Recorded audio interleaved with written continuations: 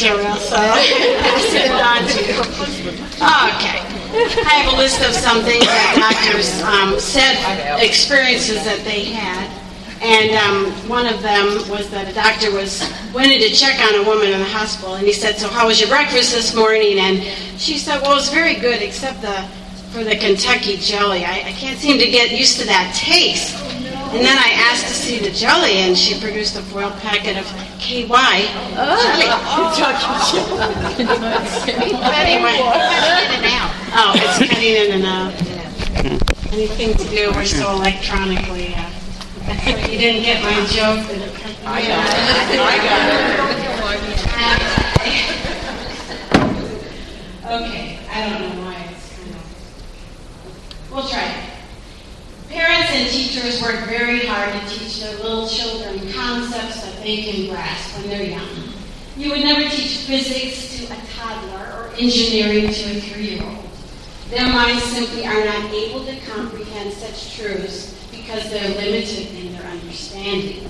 And so it is for us as adults regarding truths that are difficult in Scripture. We have finite minds that have been impacted very negatively by the fall.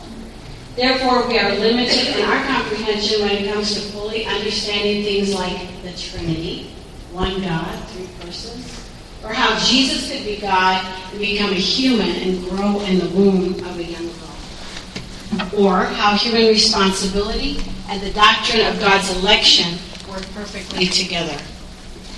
And just as a child has limitations to grasp difficult concepts, we realize that there are truths about God that we will never fully get this side of heaven. What's important is that we accept and believe the truths taught in Scripture, regardless of our inability to wrap our minds around it. We don't deny the Trinity because we can't figure it out, nor can we deny the truth of God electing people to salvation. Scripture teaches that all men are without excuse, and we saw that at chapter 1 and 2. People are responsible to acknowledge God, to give Him worship, respond to the light of creation in their own conscience. We know that's true, and yet Ephesians 2 tells us that everyone born is born dead, spiritually, in trespasses and sins. Dead people can't respond to light unless God first makes them alive to even be able to respond. So this very challenging doctrine is not something that is to be denied or redefined in order to satisfy our puny minds. We don't have to figure it out, but we do have to surrender our own wills to a perfectly good and holy God who makes no mistakes. We are called to trust Him and to believe His words. And when we get to heaven, this will all be as simple as ABC. But for now, we teach and believe what Scripture says, and we trust Him regardless of our feeble attempts to grasp the secret things that really belong to God. So as Paul begins these next 3 chapters, and it's unfortunate that we're breaking in the middle of these 3 chapters for Christmas, but that's how it goes, because they're a unit together where he's defending the righteousness of God. For the Jewish believers who are reading this letter, he knew they would be wondering, okay, well, what about all the promises God made to the Jewish people throughout all of the Old Testament scriptures? The nation as a whole had rejected their own Messiah. The Apostle Paul was thought by them, the Jewish people, to be a traitor to his own people, and he continued to bring the message of Jesus being the Jewish Messiah to the Gentile world. So Paul takes 3 chapters to explain, you know what, God is not through with Israel. Israel is Israel. Israel is not the church. And he starts this section by sharing his deep, passionate love for his kinsman, Israel. He will then turn to Israel's past history to clarify and to prove that God is absolutely righteous and has always dealt this way in his dealings with Israel. So we begin with the past history of the nation of Israel. And we see, first of all, Paul's great passion and love. I am telling the truth in Christ. I am not lying. My conscience testifies with me in the Holy Spirit that I have sorrow and unceasing grief in my heart. Paul did not want to be misunderstood as he spoke about Israel and their unbelief. He was greatly grieved over their spiritual condition and lostness. He had a broken heart. And in this compelling state of grief, he states in verse 3, "For I could wish that I myself were accursed, separated from God for the sake of my brethren, my kinsmen, according to the flesh." Paul is saying that he had such a great love for his people that he was willing, if it were possible, to go to hell if that meant they would go to heaven. Of course, this is impossible, but it was the only way Paul could think of to express his compassion and love for his people. He meant what he said. He meant it. He calls on Christ and the Holy Spirit as his witness. What an amazing passion and love Paul had for lost sinners. We might be willing to die for someone we love very much, but willing to spend eternity in hell for someone? This was Paul's heart for Israel. With all of the privileges God had given this nation as a people, they had rejected their own Messiah. And now Paul's going to reflect on the special benefits that they were given. In verses 4 and 5 we read, "They were adopted as sons." Not everyone in the nation, but the people as a whole have been given a special relationship to God. Deuteronomy 7:6 says, "For you are a holy people to the Lord your God. The Lord your God has chosen you to be a people for his own possession out of all the peoples who are on the face of the earth." God adopted the nation of Israel, showed his special favor to them. Israel was given the glory as well. That speaks of his visible presence, whether it was leading them in the wilderness by a pillar of fire and a cloud, or his Shekinah glory coming forth in the tabernacle and eventually the temple. They had the very presence of God to lead them, protect them, and were comforted by them. Sorry, this keeps cutting out. It's annoying. Anyways, they were also given the covenants. These are the promises God made to Abraham, Isaac, Jacob, Moses, and David. God promised to do certain things for the people of Israel. They also had the giving of the law. I'm just going to tilt it down a little bit. Okay. They also had the giving of the law. God gave his special, specific legal code to the nation of Israel on Mount Sinai. You know, we have some of those laws in our own country, but they were originally given to the people of Israel by God. The temple service was another privilege Israel had as they served God in the temple and ultimately were involved in the temple worship after tabernacle into the temple time. The promise God gave to the nation of Israel declared that there was a promised Messiah coming through their line, a Jewish king that all the nations of the world would be blessed by. The fathers, Abraham, Isaac, and Jacob, were given only to Israel. Only Jewish people can claim to be their ancestors. The Messiah has come from the Jewish people. Jesus was Jewish, yet he was God in flesh. And Paul goes on to say, who is overall God blessed forever, amen. So there's been no other nation on earth blessed as Israel has been blessed. Yet in spite of all of this, the nation as a whole rejected their own promised Messiah. He came unto his own, and his own received him not. And it broke Paul's heart. And it should break our hearts as well. Having made very clear his deep love and passion for the nation, now he's going to defend the righteousness of God and how he has dealt with Israel and how he's always dealt with Israel. We see this in an explanation of who is true Israel, verses 6 through 13.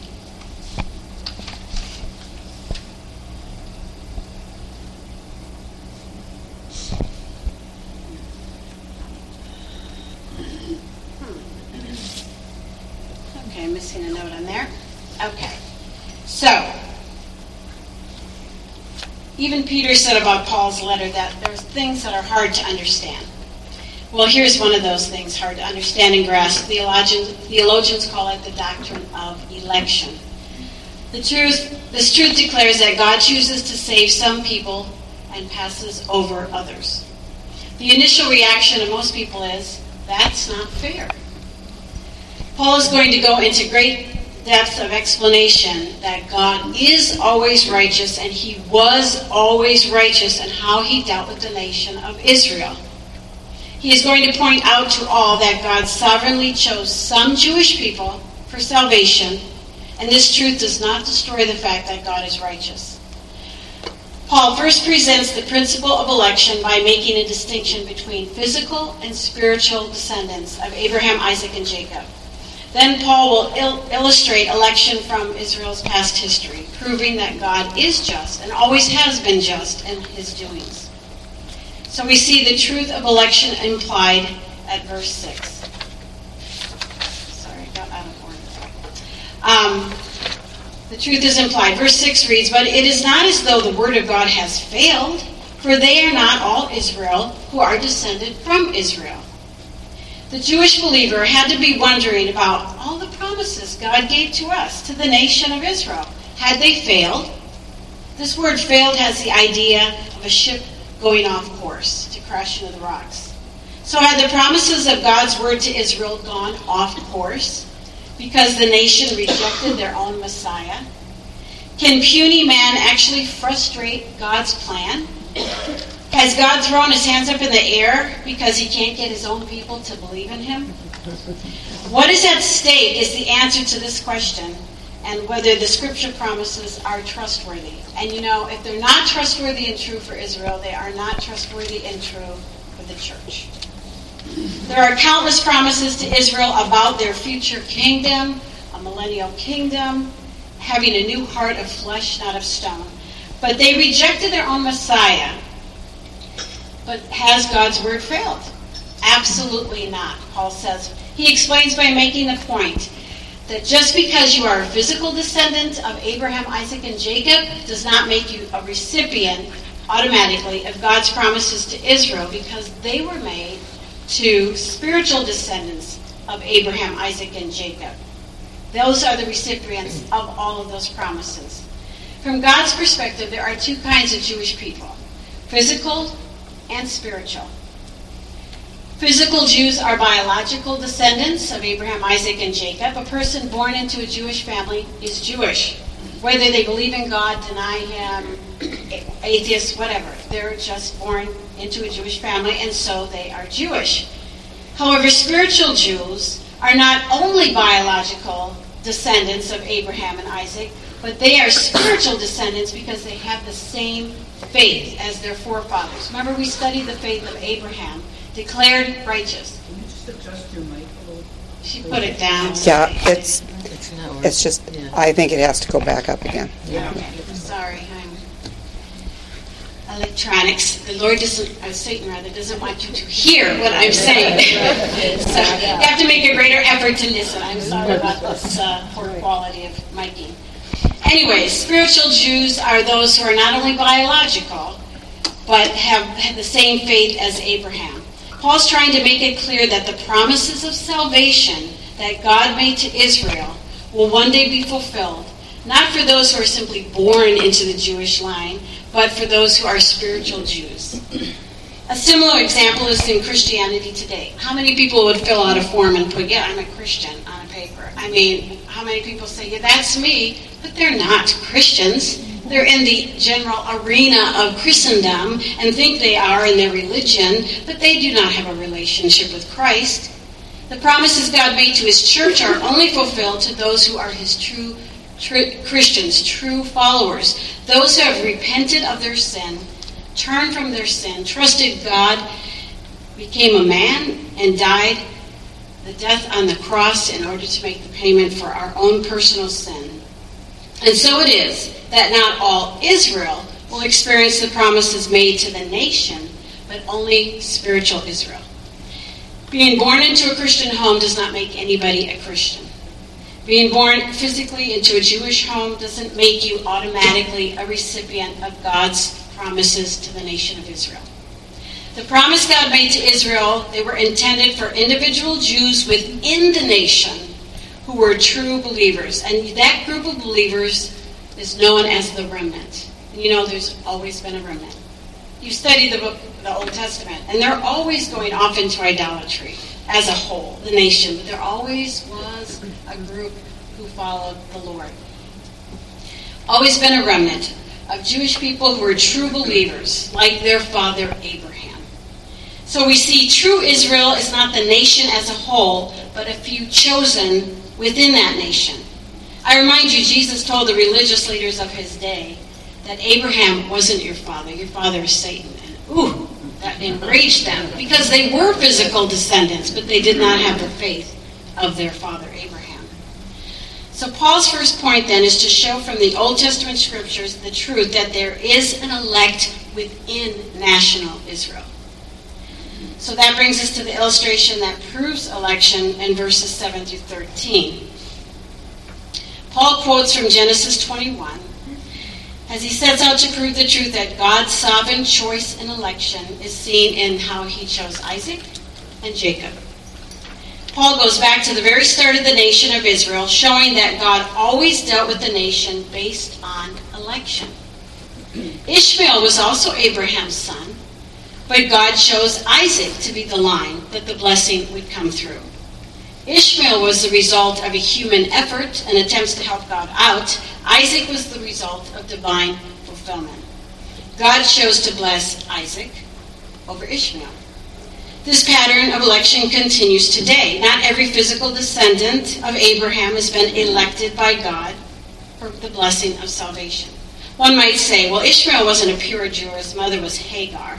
So Paul cites another example in verse 10 of Jacob. And not only this, but there was Rebekah also, when she had conceived twins by one man, our father Isaac. For though the twins were not yet born and had not done anything good or bad, so that God's purpose, according to his choice, would stand, not because of works, but because of him who calls. God didn't choose Jacob over Esau because he looked ahead and saw that he'd really be a good guy. No, not at all. As a matter of fact, he was a schemer and a liar until God got a hold of his heart. God had elected him that before he was born, before he did anything. The only reason God chose Jacob over Esau, because that was his plan.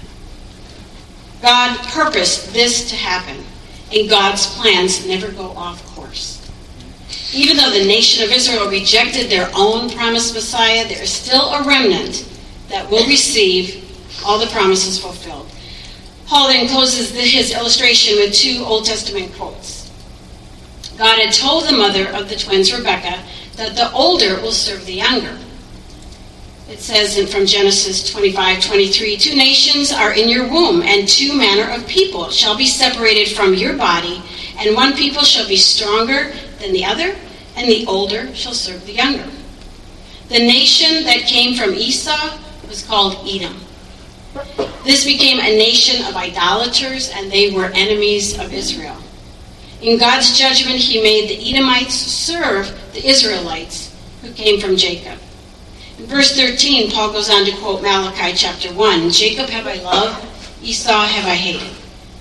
This statement was made over 1,000 years after Jacob and Esau lived and died. God's not referring to personally loving Jacob and personally hating Esau.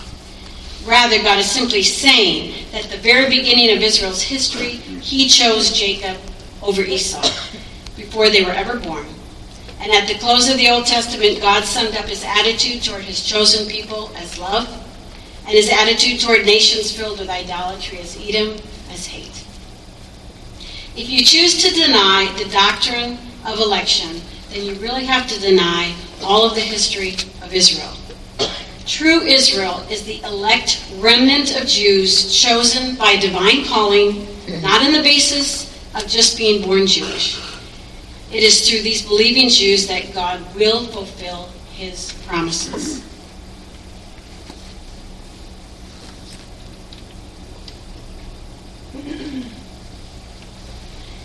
Now we see God is a righteous God in verses 14 through 18.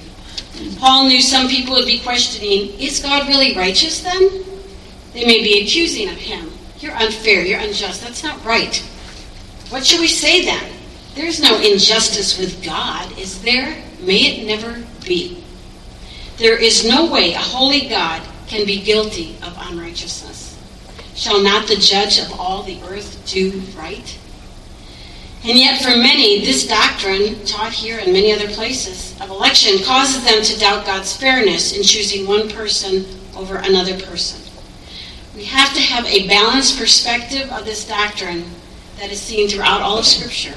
Otherwise, God will be wrongly portrayed as unfair and unjust. So the appeal of Scripture is seen in verses 15 through 18. Paul seeks to answer the charge against God as being unjust, and he lets Scripture simply speak for itself. The difficulties we may have with this doctrine can't be resolved because we don't have a mind capable of figuring it out. This is where our intellectual limitation causes us to struggle. We are the 2-year-olds who don't get physics and algebra. We don't have a capacity in our finite minds to comprehend this doctrine. Paul goes back to the book of Exodus when Moses was given the law at Mount Sinai, and God gave it to Moses while he was up on the top of the mountain. And remember the people, what did they do? Collect all the jewelry. Oops, we heated it. Oops, there's a golden calf. This is our God who took us out of Israel, or out of slavery in Egypt. And so they began worshiping a golden calf.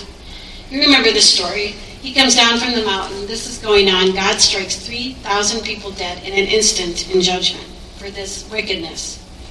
God revealed to Moses that he had found favor in his sight. And God, in this context, says to Moses, I will have compassion on whom I will have compassion, and I will have mercy on whom I will have mercy. The truth was, everyone in Israel that day deserved to die. But God showed mercy and compassion on those he spared. Should anyone accuse God of being unjust because he chooses one person over another, then that same accuser has to say that God was being unjust when he spared the nation of Israel that day. They should have all been wiped out. That would be justice. If God had given every person justice, the nation would have ended on that day. The fact that Israel survived is because of God electing people within that nation to show his compassion to. What we must see in this truth of election is mercy of God. Those who oppose this doctrine do so because they think it is unfair, that God would select some while others are condemned by him to go to hell. And they fail to realize that the entire human race is already condemned. Everybody born is on their way to hell. All are born sinful and condemned. Remember chapter 3. For all have sinned and fall short of the glory of God. Every person deserves judgment. God elects some out of the mass who are already condemned. In reality, instead of being unfair, election is an act of mercy. God chooses to save those who deserve to die in an act of pure mercy and compassion on his part. If you want fairness and you want justice to be done, then all people should just continue on their way to the grave where they'll be condemned to hell. There is no justice in divine election because it is based solely on mercy and compassion by God. There is no denial of human responsibility either, because Paul is teaching us that apart from God's sovereign mercy, no person would ever be saved. Scripture teaches both. You're responsible to respond to the light. And God chooses those who will respond to the light. I don't get that. But he does. So it's okay. He's trustworthy. Verse 16, so then it does not depend on man who wills or man who runs, but on God who has mercy. God's sovereign choice is not based on a person's desire or efforts to impress God or try to get him to choose me. Paul's already revealed a shocking reality in chapter 3. Do you remember? There is none who understands. There is none who seeks God. There is none righteous. No, not one. That's the state that we're in.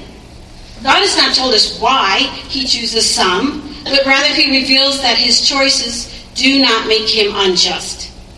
In verse 17, he points out the example of how God raised up a particular Pharaoh at the time of the enslavement in Egypt to all of the nation of Israel. And God raised up Moses to bring about deliverance and bring the people out. The nations all around heard about what God did for the nation of Israel and trembled. And the Jewish people to this day celebrate the Passover deliverance when God brought them out of Egypt. Was God unfair because he chose to withhold mercy from Pharaoh? Absolutely not. God is just when he chooses to show mercy to one and when he withholds mercy to another. God never violated Pharaoh's will when Pharaoh hardened his own heart. Every time Pharaoh refused God's command to let my people go, Pharaoh's heart got harder and harder and harder. And in reality, by God withholding mercy, he allowed the hardening to go on. This man was defiant, rebellious, wicked. God simply let him stay the way he was. Pharaoh received the justice he deserved rather than the mercy he did not deserve. The Jewish people of Paul's day, reading this, may have responded, well, you know what? It's really not fair that God chooses some Jewish people while the majority are condemned. Many people today have this same attitude. But the reality is the doctrine of election shows God's mercy and compassion. We will never understand this mystery, but rather than be troubled by it, we ought to fall down in awe if we are a recipient of this undeserved grace, mercy, and compassion. So the theological paradox exists, and he goes on to explain this in verses 19 through 29.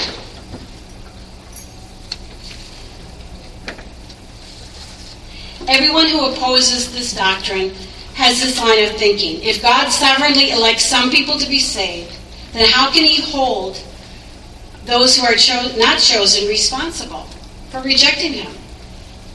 This is the attitude of placing blame on God for man's sin. Paul makes no attempt to settle this theological tension that exists between God being divine and sovereign and human people being responsible to believe. They both exist, and just because it doesn't work in our little minds should never be a cause for us to accuse God of being unjust. In verses 20 and 21, who are you, O man, who answers back to God? The thing molded will not say to the molder, why did you make me like this, will it? God is compared to a potter working with clay. The potter has the right to make the clay into whatever he wants it to be. God has the right to do whatever he desires without disrespectful backtalk. This verse isn't here to help you have better self-esteem because you don't like your nose, hair, feet, or whatever. Look to Psalm 139 for that. But anyways, it's not about that. What it's saying is when God created Adam, he created Adam in a state of complete innocence. Adam chose to sin. God knew Adam would sin, but he did not create him sinful. God is not responsible, therefore, for man's sin. God, like a potter, has taken a lump of clay, which is all of sinful humanity, and by sovereign election, some of the clay is made into vessels of mercy. No one has a problem with a potter getting to choose what they're going to do with their clay. And how they're going to make a nice vase or something that's just going to be used, that's not very important. If a human potter can do this, certainly Almighty God has the right to fashion sinful humanity into vessels of mercy. God made Moses and God made Pharaoh. As a quote from this book, like a potter who has the right to determine the destiny of the clay, so God has the right to determine the destiny of his creatures. And what are God's purposes? Paul makes the point that God has been patient with vessels of wrath who hate him, who mock him, who defy him. He is patient with sinners. Why didn't he wipe out Israel the moment they worshiped the golden calf? That he might make known the riches of his glory on the vessels of mercy, which he prepared beforehand for glory. God is calling his chosen ones out of the lump of clay of humanity, Jew and Gentile alike. Have you heard the call? No one can hide behind the doctrine of election and refuse to come to Christ by faith because they say, I don't think I'm chosen by God. Hebrews says, today, if you hear his voice, do not harden your heart. That's your responsibility. Jesus said, all that come to me, I will never cast out. Come to me, all of you who are weary and heavy laden, and I will give you rest. You come. You are responsible to respond to the light. Don't hide behind this doctrine. You're responsible to turn from your sins by faith, to trust Christ for salvation, that He is the only way we are forgiven. You become aware of this truth, and if you are aware of it while you're sitting here right now, that is a work of God's mercy and compassion in your heart. So how do we respond? You know what? Instead of resisting the doctrine of God's sovereign choice because you can't wrap your little brain around it, and that really comes back to our pride, I have to understand everything. Well, it's for me to believe it. You got to let it go. You should be grateful to God that He has chosen you to be a vessel of mercy. Do not waste your spiritual, mental, and physical strength trying to reconcile the doctrine of election and human responsibility. They are simply both presented in Scripture as facts, as truth. To focus on one and to deny the other, or to dilute one or dilute the other, becomes heresy. Let God be God. He is righteous, He is holy, He is worthy of our trust even when we don't understand His ways. His ways are perfect and His ways are higher than we can grasp. Paul evangelized fervently. Paul prayed diligently, probably better than any of us here. His belief in the fact that God is sovereign and in control and election didn't hinder his zeal for evangelism. It didn't hinder his prayer life. I go, well, why bother? He's going to do what he's going to do anyway. He's going to save who he's going to save. No. God has chosen evangelism as His means to bring His elect to Himself. God has chosen prayer as a way to move people in circumstances.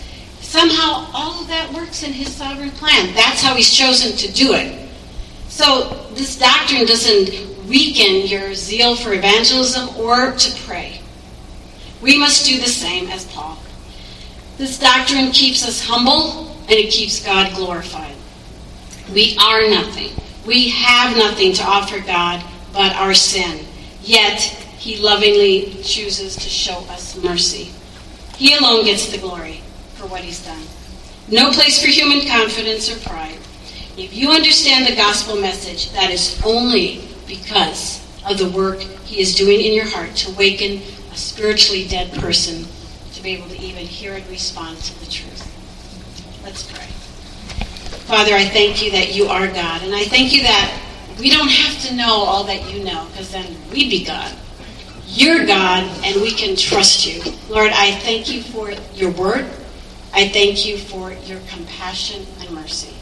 Lord, I pray for anyone struggling here today with these truths, that they will lay at rest that the tension that exists in Scripture is put there by You.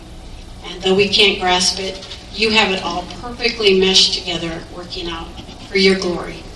Lord, I pray if there's anyone here who has not called on You for salvation, Lord, that they wouldn't let another day go by. Today is the day to make sure they are right with You. In Jesus' name, amen.